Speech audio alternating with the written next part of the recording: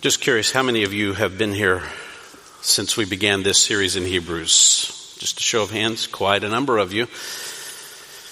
You have endured, just like it says to do right here. Bear with this word of exhortation. You have done it. Hebrews is a book I have always desired to teach, but have been fearful to do so. It's a hard book. It's a challenging book. But now, 60 sermons later, beginning September 1st of 2019, finishing today, we bring to a conclusion a book that I think my own heart has been helped by, and I pray yours has been as well. Who knew that when we began the book of Hebrews back in September of 2019, that difficult subject that everybody wanted to know about, Melchizedek, would happen during a coronavirus shutdown? I know there are some pastors who said, "You preached Melchizedek during the shutdown?" And I said, "Yeah, I just kind of kept going." Because I thought, amen, right? We looked into that really difficult section and kept seeing how unique Jesus was and whether or not we would actually stay tethered to him because of his uniqueness, or whether or not we would fall to the fears of everything being turned upside down. How helpful that was in querying our souls as to whether we really thought Jesus was all sufficient. And as with any study of any book at any given time in a local church's life, none of us really knows the details of how God is going to use particular truths in our life with particular events that unfold through these seasons. You could probably look through your life and think about all of the different things that have happened over the past 2 years in your life and how the truth of God's Word uniquely from the book of Hebrews has intersected with those issues. I can think through that. I can think through things that are personal and how Hebrews was helpful to me at these specific junctures, almost as if God knew. Almost as if the Lord, in his kindness, planned all of this. Could you imagine? Some people, quite a number of people, communicated to me at the very beginning of this study that they were a little fearful of the book of Hebrews. Hebrews is filled with these austere warnings about apostasy. And it seems like a book that is challenging because we believe significantly in eternal security, and yet there are these warnings to those who fall away. And it has, for many people, been a very fearful book. And yet I love hearing the testimonies of many people who came throughout the time that we've been studying it, telling me how much they were rejoicing in the book because of how it presented Christ in all of his glory and sufficiency. Those warnings pushed us to Christ. They pushed us to see him for who he is and rely upon him. Hebrews has forced us to study the whole Bible. Have you noticed? All those ubiquitous quotations of the Old Testament have forced us to continually turn back to the pages of the Old Covenant and understand how those truths in that covenant actually point us to the ultimate fulfillment and completion of the entirety of the Scripture. We've actually seen the completion of the Bible in the book of Hebrews. Hebrews has been helpful to all of us in a variety of ways that we could probably go on recounting all morning long. And it would be interesting just to have a service where we testified to the ways God used his word in our lives. But maybe you could do that during your growth groups as well. When we began the book, we suggested that the overarching purpose of this book was an exhortation to help each other keep and not quit the faith. We keep and we don't quit the faith by looking to Jesus, that was chapters 1 through 10, and living for Jesus, chapters 11 through 13. And over the last 7 weeks, we have been exposed to a series of persevering mandates in chapter 13, commands that will keep us in the faith. And even last week, a prayer of persevering dependence, seeing what God is doing in our actions as we persevere.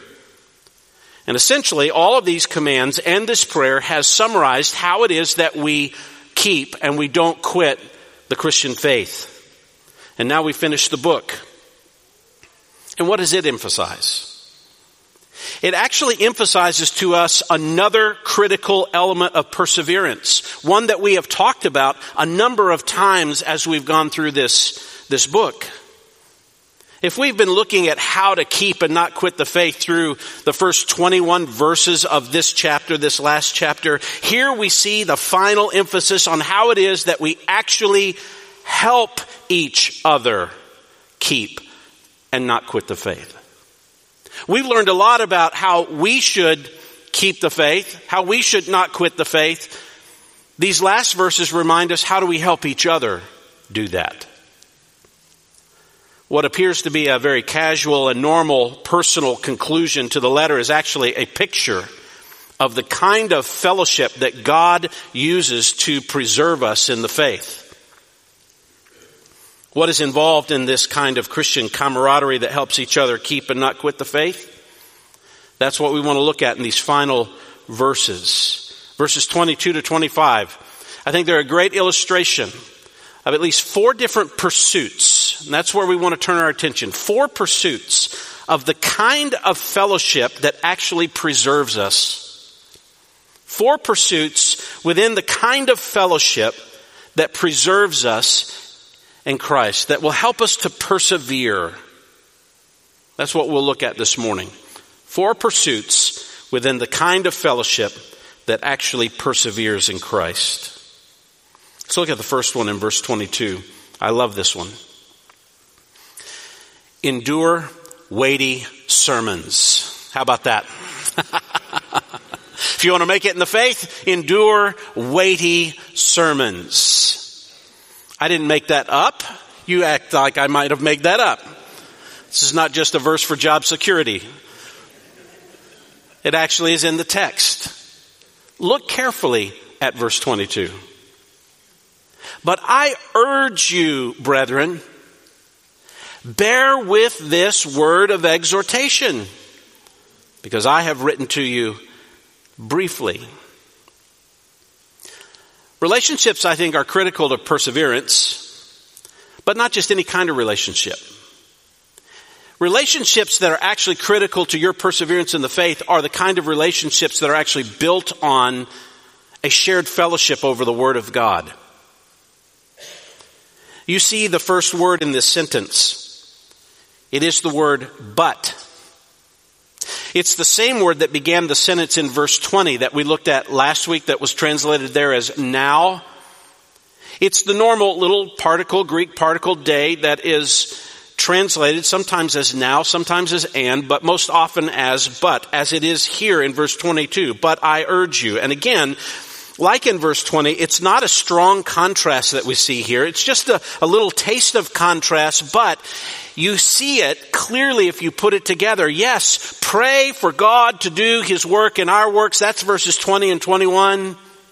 And at the same time, but as you pray, as you rely on God to do His work in our works, I urge you, bear with this word of exhortation, this brief word of encouragement. Trust God to do the work, and as you trust in Him, endure my preaching. That's what he says. Endure my preaching. And he urges them. That's an important word, parakaleo, which is used many, many times in the New Testament, often translated as encourage. But it has a sense of authoritative urgency behind it. When you read this word, parakaleo, and you read it as encourage, there is a sense of authority. There is a sense of urgency behind it. Exhort is the likely idea. Urge is a helpful term that we would likely understand behind this Greek word. And it's not the first time that the author of this letter has actually used this term. He used it in that all consequential passage of chapter 3 and verse 13 when he said, we were called to encourage or urge one another day after day, as long as it is still called today, lest any one of you be hardened by the deceitfulness of sin. That's our calling, is to encourage or urge or exhort each other all the time so that no one falls away. This word was also used in chapter 10, verse 25. Again, another familiar verse to you. We were called there in that chapter, in that verse, not to forsake our own assembling together, as is the habit of some, but encouraging or exhorting, urging one another, and all the more as you see the day of the Lord drawing near. That's a part of the Christian life, is to exhort and encourage each other. It's what we do in this gathering. It's what the writer of this letter is doing at the very end of this book, urging, exhorting, encouraging us to do something. And what is it that he wants us to do? Bear with this word of exhortation. Bear with this word of exhortation. Now, you remember what leaders are supposed to do with their time and their energies. Leaders are supposed to give us the Word of God and shepherd our souls through the Word of God. We've seen that in chapter 13, verse 7. We need to remember those who led you, who spoke the Word of God to you. And what do they do with that Word of God that they speak to you? Verse 17, leaders whom we obey and we submit ourselves to, they keep watch over our souls. How? Through that exhortation. Through the Word of God. As they're teaching the Scripture and speaking it to us, they're watching over our souls that we keep and not quit the faith. And this writer counts himself evidently as one of those leaders, because he calls this letter a word of exhortation. It's very similar to the phrase you find in verse 7 about other leaders who spoke the word of God to us. Now here's the word of exhortation he has written very briefly. He's one of those leaders who's been watching over the souls of this congregation with his exhortation, with this word of God. He's been caring for their souls. That word exhortation, the word of exhortation, is related to that very first word in this sentence, not but the word exhort or urge. It's related to that, paraklesis. It's an exhortation. It's an urgent plea. It's a message that is an exhortation. By the way, that's what a sermon is. It is a message that exhorts or urges you to do something with the Word of God. That's what a sermon is. If you want to know the difference between preaching and teaching, that's probably it. It's a message that urges you to do something with the Word. It doesn't just explain the Word, doesn't just tell you what it means, it actually urges you to now to do something with it. That's what this is. It's a sermon. In fact, many commentators, as they write on the book of Hebrews, they note that this whole thing is put together in almost a sermonic form. If you were to go through and trace all of this book, basically what you have is a statement of you have a statement made about God, about Christ. There's an appeal to the Old Testament normally, or an appeal to Scripture to back up that statement, and then it's followed almost every time by some kind of urging or exhortation. This is like a sermon where you explain the truth, you show how it's connected to the Word of God, and then you urge people to do something with it. Which is exactly how this letter would have been used in this church it is written to in the first century. Likely what would have happened is one of the leaders of the church would come to the pulpit or come to the place where they would stand in front of the entire congregation, take the letter out and begin to read it. And it would be like an exhortation, a word, a sermon from one who was a leader among them, urging them and exhorting them to do something with the Word of God. You can see that here. Whoever the author of this book is, he knew this congregation personally.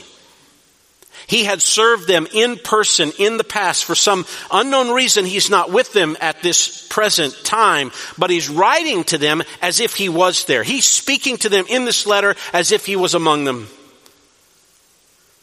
It's similar to a book that I'm reading with my men's discipleship group, written by a pastor named John Flavel in the 1600s. He wrote a little book to his congregation that he could not legally assemble with because the government had disallowed non-registered pastors within the Church of England to live among or even preach to their congregations.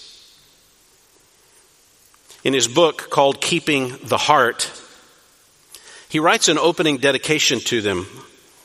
I want you to listen to the way he talks to this congregation that he's forbidden to meet with. He says, "First, my relation to you is above all other people in the world. I look on my gifts as yours, my time as yours, and all the talents that I am entrusted with as yours. Our relationship still continues along with all the mutual duties of it.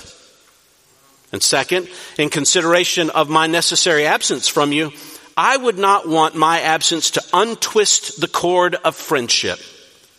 Therefore, as absent friends often do, I have endeavored to preserve and strengthen our bond by this small remembrance," meaning his book. "I cannot say that my doors are open for the free access of friends." That's because he was disallowed to meet with any of them. "But this I can say, that my very breast is still open to you, and you are as dear to me as ever. And third, I know few of you have such good memories to retain these truths, and I cannot always be with you to teach these things, but the written word remains. I want to leave this with you as a legacy and a testimony of sincere love for and care over you. This may counsel and direct you when I cannot. I may be rendered useless to you by a civil or natural death, but this will outlive me. Oh, that it may serve your souls when I'm silent in the dust." What a great shepherd, huh? He can't be with them. He's not allowed to be there. But he'll leave something as if he's leaving his very heart with them, to care for them, to urge them on in the Word of God. That's the idea that you feel when the writer of Hebrews is finishing this book. Bear with this word of exhortation. And we're to bear with it. Literally, the word bear with means put up with it. Put up with it. Used in Matthew 17:17. How long shall I put up with you? How long will I endure you? It means to tolerate. Put up with this sermon. That's what he's saying here. Put up with this little sermon I've written you. It's actually the kind of response that we're all to have with each other in the congregation, isn't it? We're to put up with each other. That's what Colossians 3:13 says, bearing with one another. That literally means putting up with each other, enduring each other, forgiving each other, whoever has a complaint against anyone. Just as the Lord forgive you, so also should you. You know what the writer's doing here? I think he's acknowledging Melchizedek is hard.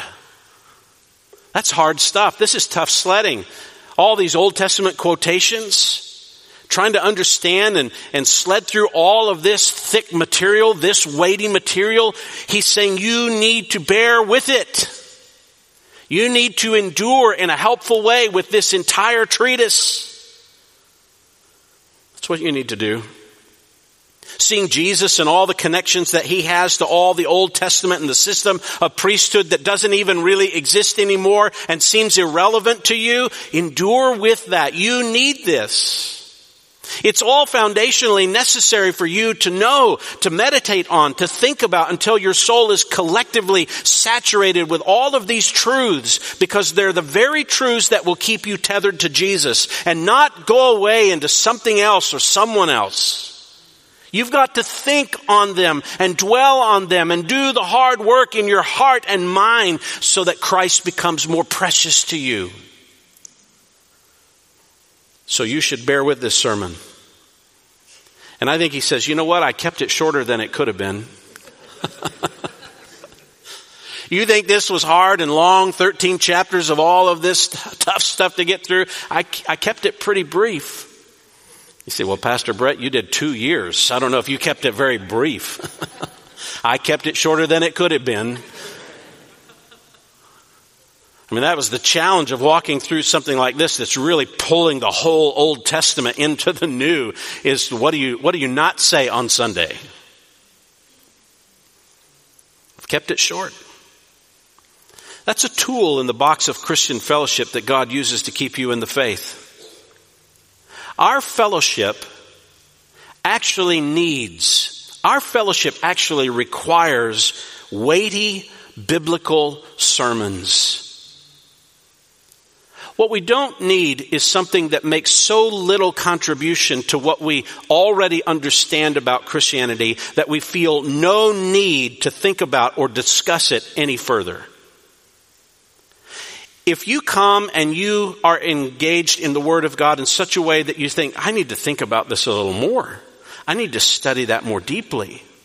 I need to talk with people about that. That's good. If you come and what is given to you is nothing more than platitudes that you've already heard and had and affirm, and you feel no need to really go out and engage in conversation with it with anyone else, that when you see them, it's not the sermon that you're probably going to talk about, it's something else more interesting, something more significant, something more weighty, then what role has the Bible actually played in your fellowship? I think that's the idea here. Bear with this. Let this resonate among you. Or as we said at the very beginning of this year, one of the reasons that we gather is so the Word is not just preached, but so that the Word might reverberate among us in our fellowship. This is how we engage in Christian fellowship. We talk over the Word, the weighty Word that we've been looking to understand. Not every sermon that's preached is easy to understand. It may feel at times that the content of the text might be irrelevant to your situation. But did you ever stop to think that God doesn't intend for me to come in here and every single Sunday that the pastor has to speak to something relevant to my personal life situation? But that maybe what God intended is to speak to something that's relevant to someone sitting beside you. It's relevant to someone that you might engage this week in conversation.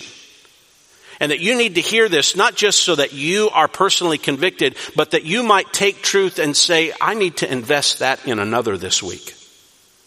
I could come alongside others and help them with this. Think about that Puritan pastor, John Flavel, that I quoted from just a moment ago. He was a pastor who was radically devoted to delivering significant sermons to his flock. When those non-Anglican pastors and preachers were exiled from their pulpits and their towns and forbidden to preach, John Flavel would secretly get together small groups of the church to preach to. And he would meet secretly with these small gatherings in the woods and at all times during the day, sometimes at midnight at night. One writer even said once he even disguised himself as a woman on horseback in order to reach a secret meeting place where he preached and administered baptism. That's radical, friends, I think. And God used his preaching even beyond his own lifetime. Robert Murray McShane tells about an American immigrant, Luke Short, who remembered listening to Flavel preach in England when he was 15 years old. 85 years after hearing Flavel preach on the horror of dying under God's curse, the Spirit of God effectually converted him at the age of 100 as he meditated on that sermon. Wouldn't you love to know that a sermon you probably went home and thought that was flat actually saved somebody 100 years later or 85 years later? Never underestimate the lingering power of the scriptures that are regularly preached and exposed and expounded upon. What I find really fascinating about John Flavel and his preaching and the lengths to which he would go is not merely that he was just so devoted to preaching, though that is remarkable. I'm not sure I would want to dress up like a woman on horseback. Maybe you're worth it. I don't know. Would we do that? That's not what impresses me so much. What impresses me so much is that he had a congregation who was dying to hear it. That they would meet at all hours of the day and the night, in the middle of nowhere, secretly, to hear the word preached. Do you think it's that important? Do you think it's that important? Do you think that your spiritual vitality is connected to the regularity of gathering to hear God's word? Do you think that someone's staying in the faith could be connected to our fellowship over what has been preached? Have you ever thought through that? When was the last time that you not only felt convicted in your soul that you should have a sit-down conversation with a fellow member regarding something that had been preached on a given Lord's Day, and you actually acted on it and did it? You met with them, you talked with them, you urged them. Are you actually welcome to that kind of involvement in your own life? Would you welcome it? That kind of conversation and involvement over what has been preached? Because God saves, God keeps saved and brings to glory his people through the preaching of his word. That's why he's urging them, as one of the last things he says in this letter, I urge you, bear with this word of exhortation. Bear with it. It will keep you in the faith. Let this be what rings among all of you. It's the plural you here, the all y'all of the Greek. All of you. This is what reverberates in your fellowship. Endure weighty sermons. God will use it to preserve you, for you to persevere in the faith. There's a second pursuit within the kind of fellowship that perseveres that we see in verse 23. Secondly, expect personal involvement. Expect personal involvement. Verse 23. Take notice that our brother Timothy has been released, with whom, if he comes soon, I will see you. Preaching is essential, but preaching is not all sufficient in sustaining God's people. You need to think through that. Preaching is essential, but it's not all sufficient in sustaining God's people. Personal work is needed as well. And not merely time spent together, but time spent together in personal ministry, individual, small group, in-person kinds of ministry. A letter won't do it all. A video is insufficient. Texting is too far removed to be adequately substantive for our soul. We need face-to-face time, in-person ministry. And I think that's the example given to us in verse 23. There's an urging here. Take notice that our brother Timothy has been released. This is almost as an aside. It's not the main emphasis of the verse. It is somewhat interesting and instructive. Our assumption is that this Timothy, who is being referred to as the same one who served alongside the Apostle Paul, the one who was converted under Paul's ministry in Acts chapter 16, the one Paul said that was a unique brother who was closer to his soul, a kindred spirit to his soul, unlike anyone other in his life and ministry. It's the one that Paul relied upon significantly to carry out weighty kinds of ministry in churches like Ephesus, from which we get the book of 1 Timothy that we're studying on Sunday evenings. This is the Timothy that Paul wanted by his side in the very last days of his life. Come to me quickly, because he knew he was going to die. Now, evidently, from what we learn here, Timothy has been imprisoned. We get that from the word that he's been released. Gives us a little bit of an idea into the timing of this book. This book was likely written before AD 70, because it's likely that the priesthood and the temple system was still somewhat going in Jerusalem, from what we learned earlier in the book. There's no mention of the Apostle Paul in the book. He doesn't mention himself if he were the author here. And Timothy takes more of a prominent role at the end of this book. He seems to be someone more significant to rely upon, which leads us to think that this could have been written sometime after Paul's death in the early 60s AD. Persecution has begun to break out against the church, but martyrdom is not a regular threat. We learned that in chapter 12. You have not yet suffered to the point of shedding of blood. So there is some persecution breaking out, and likely soon after Paul's martyrdom, it's increasing in intensity. And Timothy was likely arrested as a part of that, but he's now been released. And from what we learn here, Timothy is likely to come see this congregation.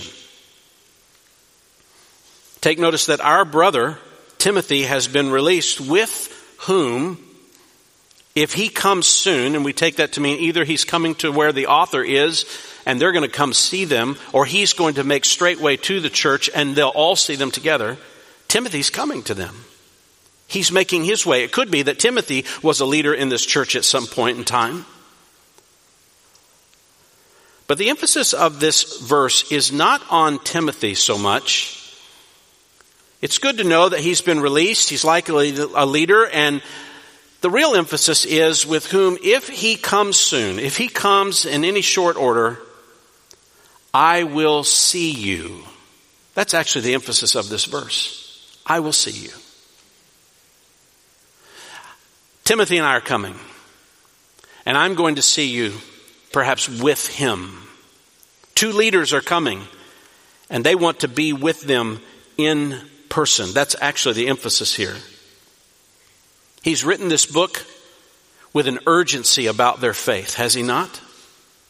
He has written this book pleading with them to watch over each other so that no one is left behind. No one leaves the faith.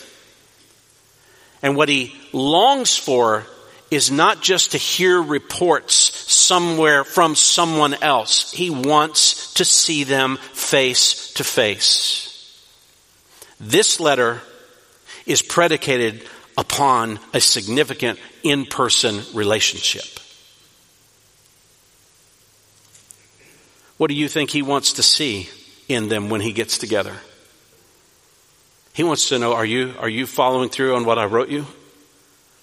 Are you really living out these truths? Are you watching over each other? Are you involved with each other? Are you prizing Christ? Are you celebrating him? Are you seeing him in the midst of all the pressures to deny him? Are you calling each other to see how significant Christ is? It's almost as if he's speaking as a leader who feels an accountability to God over the care for these souls, as he mentioned in verse 17. We know he wants to be there. He's told them, pray for me to get there. Verse 19, I urge you all the more to do this. To do what? To pray for me to come see you, so that I may be restored to you. I belong with you. A letter was all that was possible at this point in time, though. But a letter wasn't completely sufficient in the ministry of preserving them. This sermonically delivered letter was helpful, but personal ministry among them would be equally important to invest in their shaky spiritual situation. I think about this all the time because I know the weight of pastoral ministry. I know that what it takes to come up here and open the Bible and explain the Bible accurately requires copious amounts of private preparation time in studying the scriptures, praying for the flock, reading theological and practical material just to come and give one sermon, let alone teach again in other settings and venues. But pastoral ministry, we know, is not effectively conducted merely in the study. It's not effective merely in its conduct in the pulpit or in a classroom, but in the home and in the coffee shop and in the restaurant or wherever it is that a shepherd, an elder, can encourage in regular personal investment of all that he's been studying and pouring it into the lives of the people that he's watching over. What you don't want pastors to do is be preoccupied with event planning, program development, and that's what our elders do. They just kind of plan the next event. What we know elders are called to do is to care for the souls of the flock through the Word of God. That's what we're called to do. I mean, the Scripture never really calls us to do any other event other than meet together on the Lord's Day and hear the Word and sing together and pray together and then fellowship over that. It's really fairly simple. Counseling, discipling, teaching, preaching, personal prayer, small group ministry, one-on-one, having people in our homes. All of these comprise the personal investment of an elder. And I want you to think about this. The effectiveness of the letter is bolstered by the already significant nature of his personal relationship with these people. We live in a very interesting time, I think. I know letter writing was popular in days gone by, and it was really an art and a craft, and I love getting a volume of letters written by significant saints of the past and see how they wrote to people. I just last year I finished reading a volume of John Newton's letters. personal correspondence. It's really instructive, very helpful to see. But even those letters, you read them and you think the letter is insufficient, and the letter is predicated upon a relationship that already existed, that was in person. What an interesting time we live in, though, right? I can send a text to my parents who live hundreds of miles away from here, or in-laws or extended family who are more than 1,000 miles from here. We can have a video call with a missionary who's serving in another part of the world. We're even live streaming the service this morning, and I know that there are people who are benefiting from that because they can't be here among us this morning, and how thankful we are for that. We live now in the Zoom era, don't we? Where classes can be taught and counseling can be conducted and meetings are held, all from the comfort of your home. You can watch the service in your PJs. That thought disturbs me at times.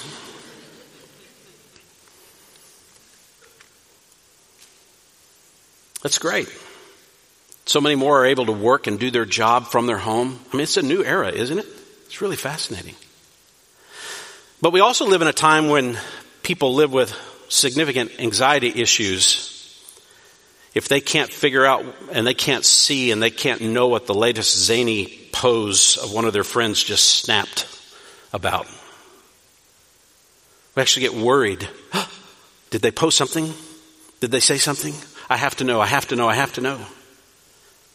We actually now define online relationships as friendships.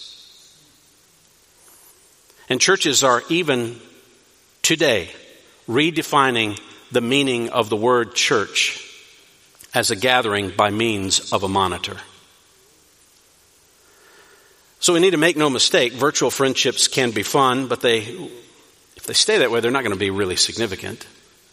Virtual church may be momentarily helpful, but it's not the church. Letters are good and videos are helpful. Text can be profitable, and all these can serve temporarily meaningful functions. But likely with relationships that began in person, that's when they'll be meaningful. Relationships that long to be in person. None of these other means are ever going to replace the value of meeting together in person to see each other. Personal relationships are what actually make all those little ancillary connections more effective. But I can hear someone say, but we don't even know the writer of this book. We don't even know who the writer, the author of the book of Hebrews is. And it's significant in my life. And I would say, yes, it probably is significant in your life. Not because you know who the author of this book is, humanly speaking, but you likely have a personal relationship with the spiritual author who wrote it. That's what makes this book significant, isn't it? I mean, after all, those who don't trust in Christ and don't believe in Christ can read the book of Hebrews and they have no personal connection to this. We read it and we think our life depends on this. And reading Hebrews is not sufficient for me either. I actually want to see the Lord face to face, don't you?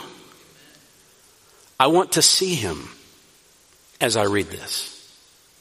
This book talks about being completed in Christ, and I want that day to come. So don't just leave me with Hebrews. I want what it's pointing to, don't you? That's a bit of what we're seeing in this author. I've written you this book. I want you to bear with it, but I want to see you. I want to be with you, in person with you. Let the significance of your relationships be built upon a significant, personally involved relationship. It's also worth asking whether or not we really want that kind of personal ministry.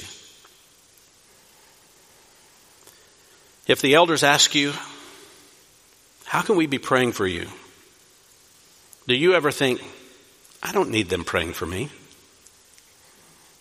I pray, I read my Bible. I really don't need that kind of personal relationship. You're going through a challenge, a difficulty, and you're thinking, I really don't need the involvement of someone else. I really don't want them to know what's going on. That's the challenge here. I think this writer was so concerned about the souls of these people it was not enough just to write them a letter of urgency. He wants to be there with them in their midst. That's why I encourage you, be involved in smaller group ministries and personal discipleship and involvement with one another that's in person. Not just on the ancillary edges of the church and you come and you sit on a Sunday and you have some pleasantries and then you leave and really have nothing to do with the congregation the rest of the week. I just need to hear a sermon. I don't really need to do anything with it with anyone. That sets people up for spiritual failure, for people to walk away.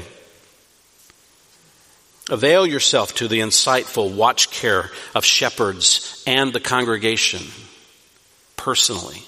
Our souls need that. It's a kind of fellowship. It's a pursuit within fellowship that will actually help us persevere. It's personal ministry. Let's look at a third pursuit within the kind of fellowship that perseveres our faith. A third pursuit, verse 24. Embrace all the saints. Embrace all the saints. This is a wonderful little verse at the end. Greet all of your leaders and all the saints, and those from Italy greet you. I know some of you are thinking, how in the world are you going to do anything with this verse? You're going to make stuff up here now. I mean, this is just the end of the book. Just greet people. Goodbye. It's not. It's not. Now, it's not uncommon for a writer of the New Testament letter to conclude this way, exhorting the readers to exhort each other. Romans 16 is filled with more than 20 exhortations to greet various saints. Paul is infamous for his exhortation to greet one another with a holy kiss. You remember that? You say, oh, I'm so glad we're not in the first century anymore. We just greet one another with a holy handshake. Peter and John also call for similar greetings. It's common. But do you ever stop and think, what's called for in a greeting? Why call for people? Why even say this? Why call for people to actually greet one another? Isn't it self-evident that people will just do that when they see each other? I mean, what are they going to do? Just move along and not say anything and sit in the pew and not talk to anybody?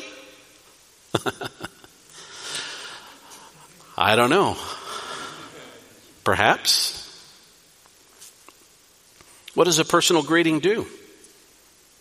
You don't have to think about that too much to know, do you? Because how do you feel when someone looks you in the eye and doesn't greet you? It makes a statement, doesn't it? It makes a statement. What tends to pop into your mind when someone will not even look you in the eye to greet you? That could be it. Someone feels that here. We need to make sure that they're greeted today. So everybody know who that is and greet them. Welcome them. Greeting or not greeting tends to signify something. It signifies an affirmation of a relationship or a non-affirmation. It signifies affection for someone, enjoyment of the individual being greeted, acceptance of that person.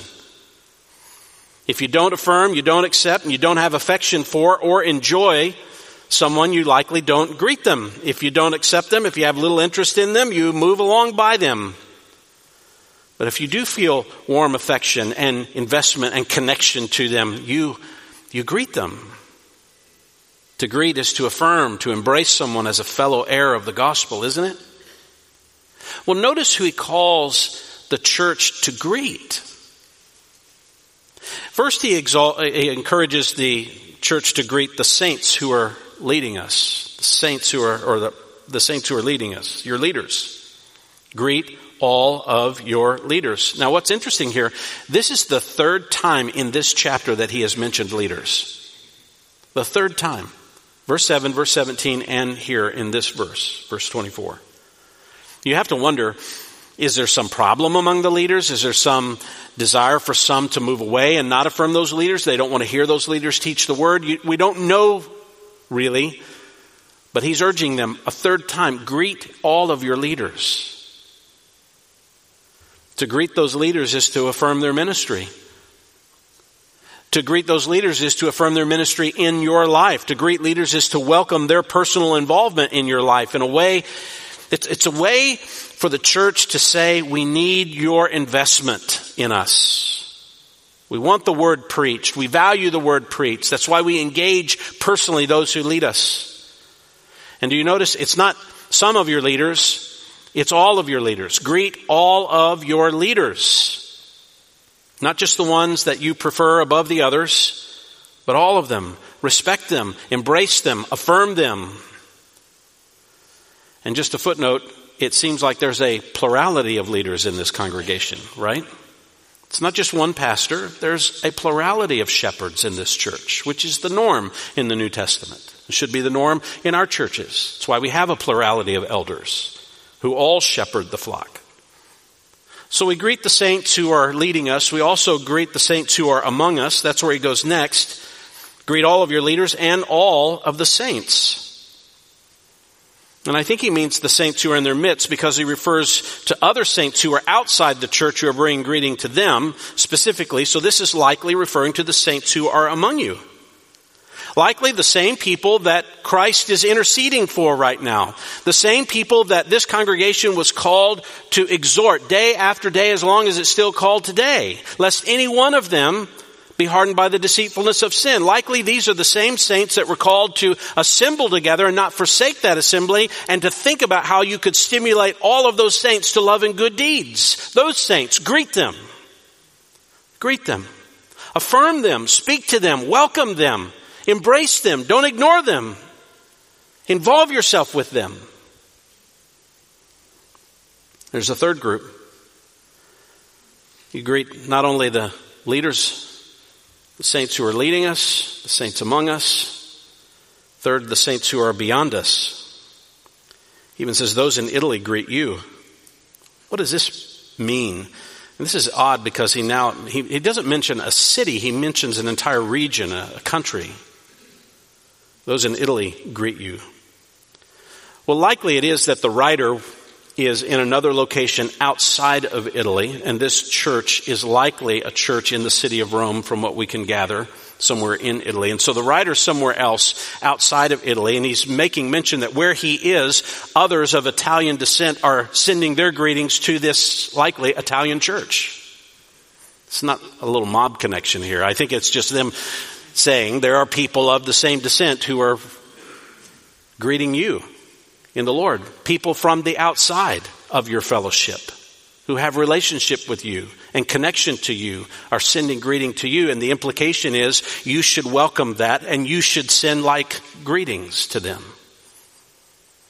Because there are believers in other locations, in other regions, in other places of the world with whom we have significant fellowship and relationship. There could be some of the members of this congregation that have been sent out to other congregations. And the writer of this letter would be urging us, if that was true, we've sent people out, greet them.